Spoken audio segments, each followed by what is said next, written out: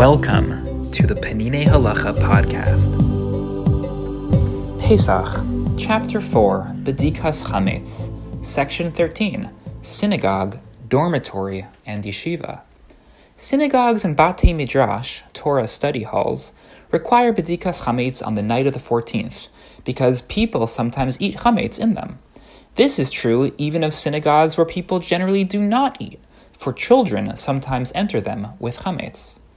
However, when it comes to saying a bracha over these searches, there is some uncertainty.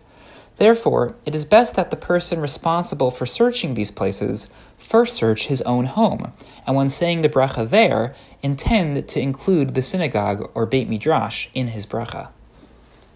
Boys or girls living in a dormitory and paying for this facility have the status of tenants, and if a kazayas of chametz remains in their room during Pesach, they would violate the prohibitions of Bal Yira'eh and Bal Yimatzeh. Therefore, they are obligated to search their rooms before Pesach, and if they will be staying there during Pesach, they are required to search on the night of the 14th with a bracha. If they leave the dormitory a number of days before Pesach, they are required to search on the night before they leave, this time without reciting a bracha. The responsibility for searching the rest of the rooms and the halls in the yeshiva belongs to the yeshiva administration. It is also possible for them to sell the rooms to a Gentile and thus exempt themselves from the obligation to search.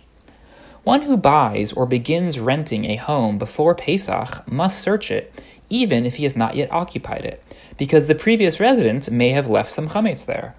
Since the house is in his possession, this chametz will cause him to violate Bal Yira'eh and Bal Yimatzeh. If he owns another house where he will be fulfilling the mitzvah of Bedikas Chametz, he can then sell or rent out the new home to a Gentile and thus exempt himself from the obligation to search it.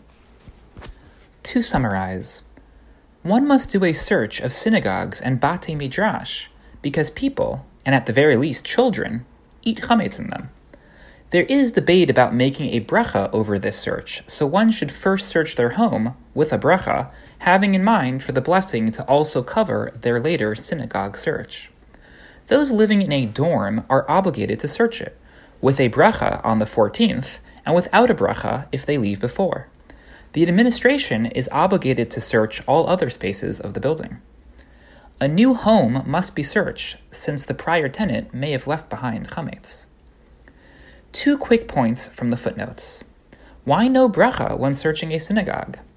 As it turns out, most poskim do require a bracha. However, the Aruch HaShulchan argues that communally owned buildings don't fully require a search. The need to search is in part to avoid the prohibition of having chametz visible on our property on Pesach. But upon whom does that prohibition fall in the case of a synagogue? Who is that one person who can be said to actually own the property? Though a bracha is required by most authorities, out of respect for this argument, it is best instead to keep the synagogue in mind while making the bracha before searching one's actual home.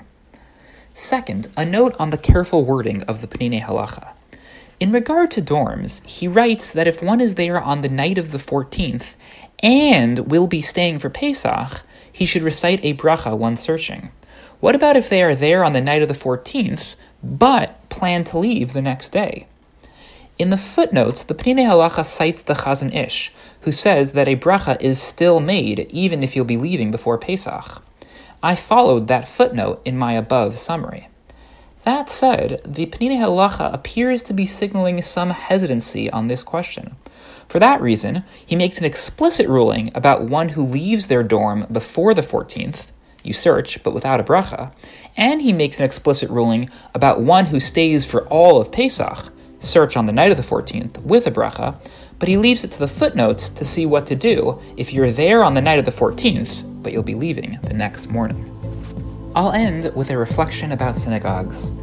The controversy over saying a bracha before searching a synagogue is a nice reminder of their communal status. There is no one individual owner of these spaces. They belong to all of us, to the kehillah, the community at large. Every year on the night of the 14th, the rabbi or the volunteers who search the synagogue receive their annual reminder that this space isn't private property. It is owned. by all of us. The Peninei Halacha podcast provides English audio of Peninei Halacha, an exceptional work of halacha by Rav Eliezer Melamed Shlita. The English translation was overseen by Eli Fisher and Koren Publishers. These texts are available for free online, and beautiful printed volumes are available for purchase. The summaries and reflections are from me, Ben Greenfield, Rabbi of the Greenpoint Shul in New York City. I occasionally make subtle changes to the original translation, often for clarity, sometimes by mistake.